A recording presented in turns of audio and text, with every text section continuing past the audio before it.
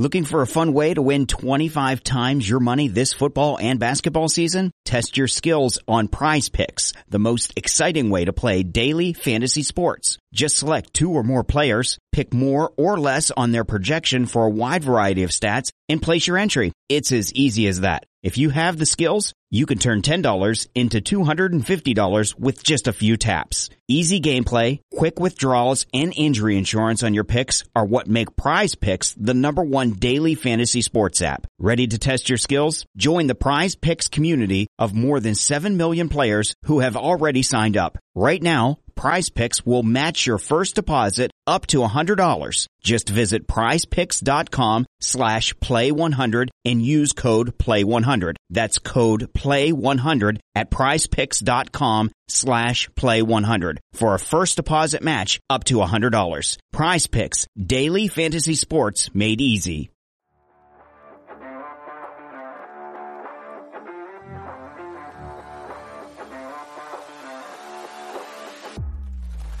This is the Juice on the Cuse Podcast, covering Syracuse basketball, lacrosse, and football.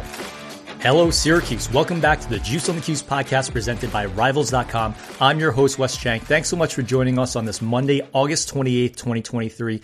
And we will get to the start of the Syracuse football season in a bit, but we begin today with the report from ESPN's Pete Thamel that discusses continued momentum toward the ACC adding Stanford, Cal, and SMU to the conference. According to Thamel, a source tells him that there are details, quote, only in pencil, end quote. But it does seem like one of the 4 schools that objected to the additions, either Clemson, Florida State, NC State, or UNC, may be changing their vote at any time. Let's break this down even further. We welcome on our great friend from ESPN.com, Andrea Adelson, to the podcast. Andrea, thanks so much for coming back on. How are you today? I'm great, and I always love coming on this preseason podcast so we can talk some Syracuse Orange football.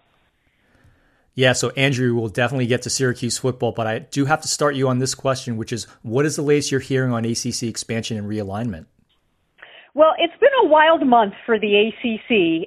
Let's just say that. After the Pac-12 basically broke up, the ACC started looking at potentially adding Stanford and Cal, but to make the financials work, they knew they'd have to bring in a school like SMU, which is willing to take $0 television dollars for about the next 7 years as a way to put themselves into a Power 5 conference. And so once those discussions started to move forward, there were a lot of back and forth between the league schools that were in favor of this and some that weren't. And at one point it looked like the discussions had hit a breaking point. 4 schools had voted no. You need 12 to be able to approve expansion. And so with 4, you weren't quite getting to 12, but they continue to work through the numbers, work through the financial models, and with Cal and Stanford making some financial concessions that would make this a better looking financial plan with SMU as an addition.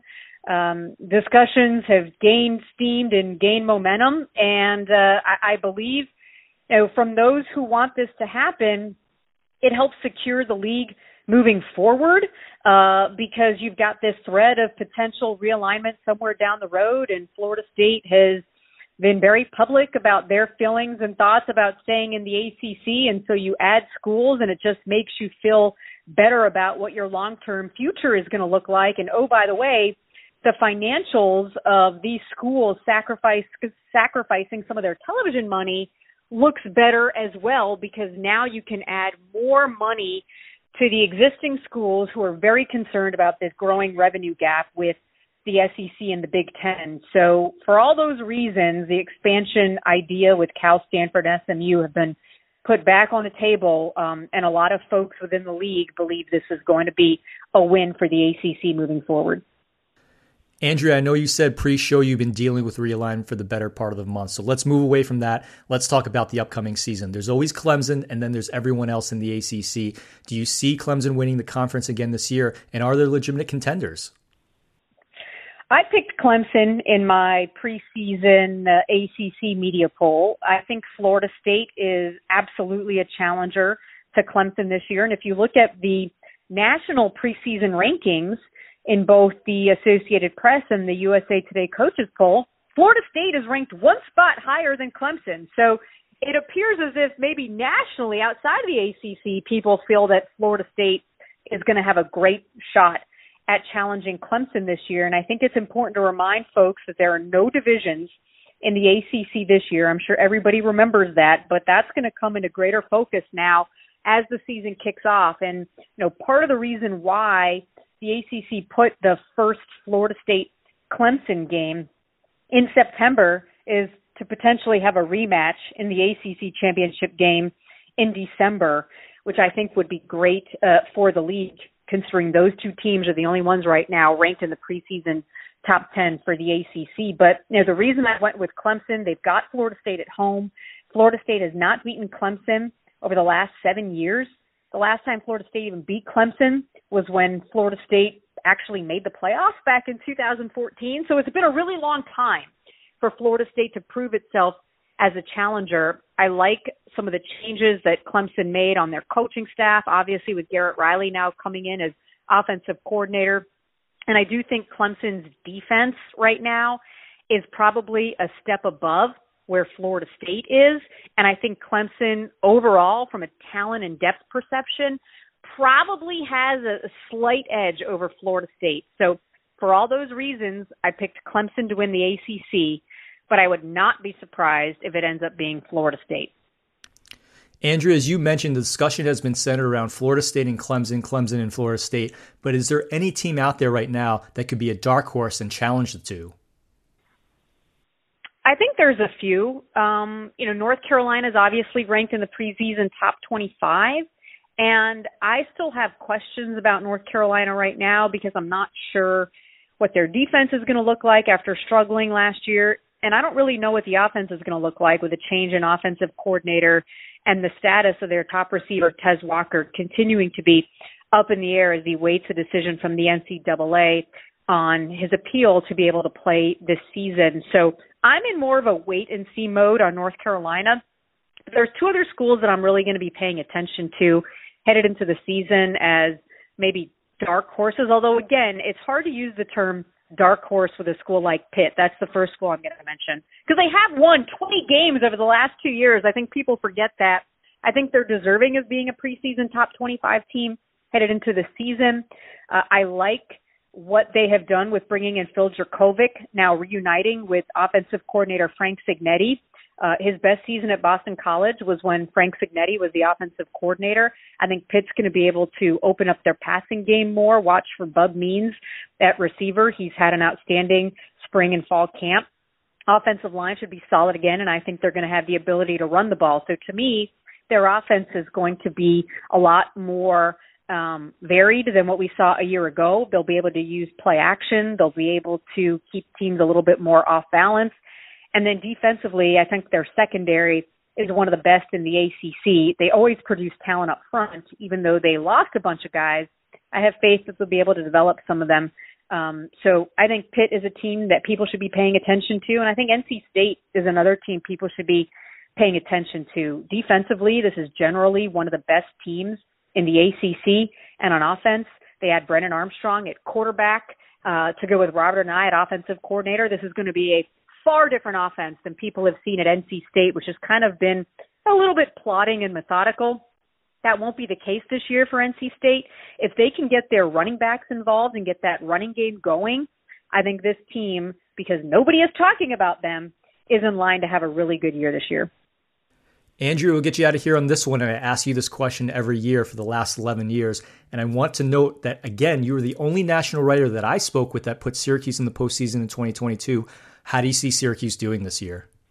Well, I would say that a broken clock is right twice a day. So I'm glad I got that one right last year. Hopefully I'll get it right this year. To me, Syracuse's season is really going to all depend on that 3-game stretch, Clemson, at North Carolina, at Florida State. The ACC did absolutely zero favors to Syracuse, leaving the Atlantic Division behind. And, oh, by the way, we'll just give you this 3-game gauntlet all in a row before the open date.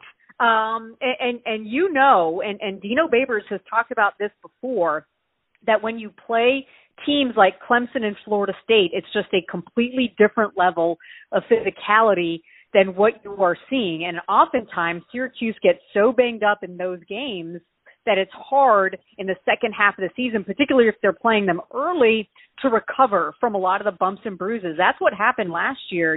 Such a difficult loss against Clemson when it appeared as if they were going to win. They got banged up. Derek Schrader gets banged up in that game. And then it's hard for them to move on when you've got some injuries that start piling up. So again, you look at Clemson at North Carolina, at Florida State. I think that's going to be a determining factor this season. I love the way the year starts though, right? I mean, you ease into it with a non-conference slate, quite honestly, 4-0, right?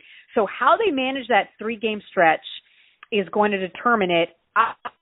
Okay, when you look at the back end of that schedule, Syracuse is better than Virginia Tech. I believe they're better than Boston College. I believe they're better than Georgia Tech, right? Okay, so I just listed 7 right there, okay, that I'm penciling in for Syracuse, which means, yes, bowl game, but I think there's a potential for more this year, depending on what happens in that 3-game stretch. Amazing stuff as always. Appreciate it, Andrea. Great to talk to you. Thanks for having me. Andrea Adelson, ladies and gentlemen. It sure seems like, based on what she's saying, that the ACC is going to expand another 3 teams in the near future, especially if the incoming teams are going to make financial concessions like that. And I think another thing to point out is that there's discussion of Cal and Stanford only bringing their revenue sports over to the ACC, and they're going to leave their non-revenue sports against more regional competition. So we'll have to see the final details when they come out. And also add Andrea to the growing list of people that has Syracuse at least 7 wins this season. We'll take a quick break. Former Syracuse linebacker Jake Flaherty will join us after. I'm Wes Cheng. This is the Juice on the Cuse Podcast. Why? If you have T-Mobile 5G home internet, you might be hearing this Why? a lot. Why? Every time your internet slows down during the busiest hours. Why? Because your network gives priority to cell phone users. Why? Good question. Why not switch to Cox Internet with 2 times faster download speeds than T-Mobile 5G home internet during peak hours? Okay. Stop the whys and visit cox.com/5G home for details. T-Mobile prioritizes certain T-Mobile phone users over home internet users during times of congestion. So let's take a deeper dive into the start of the Syracuse football season now. We welcome back on the program one of our favorites, former Syracuse defensive captain and linebacker Jake Flaherty. Jake, always appreciate the time. How's it going today? Wes, doing great. Thank you so much for having me. How are you? Yeah, it's going great, Jake. And we've known each other for a long time, so long that Syracuse was still in the Big East when we first met. We're doing another round of realignment. What do you think of when you hear Stanford, Cal, and SMU potentially coming to the ACC? Yeah, I don't know what to make of it. Honestly, when you see some of these realignments occur, at the root of it is, a very, very strong business, and at the end of the day, it's dollars that's driving this whole thing, and you just kind of hope that some of the leaders involved in the decision making are keeping student athletes' schedules in mind. Football is one thing to be competing on the weekends, but also just, the other student athletes that now have to travel during the week amidst their academics and all that other stuff. So we'll move away from realignment. Syracuse opens this week against Colgate. What do you think of the team this year? I think they have a great shot of being really, really good. I think they could be, I'm thinking at least, 8-4 or 7-5, if I'm being conservative. But I think that they have, a lot of shoes to fill in the offensive line, and really, I think it's going to be a matter of how good those guys can get. And obviously, with some of our great running back being gone, Sean Tucker, and but I also know that Quinn Allen's very, very talented. But I really do think the success is going to come down to how quickly the offensive line can get good and how healthy everyone can stay. And Jake, it's nice to talk about offense, but let's talk about defense. You were a former Syracuse defensive captain. You're a great linebacker in your own right. What do you think about Marlowe Wax, the rest of the linebackers in that defense overall? Yeah, I know both he and Stephon Thompson, I think, are going to be, key players. And, Marlowe's obviously a great athlete and can run sideline. He's not the biggest guy in the world, but he is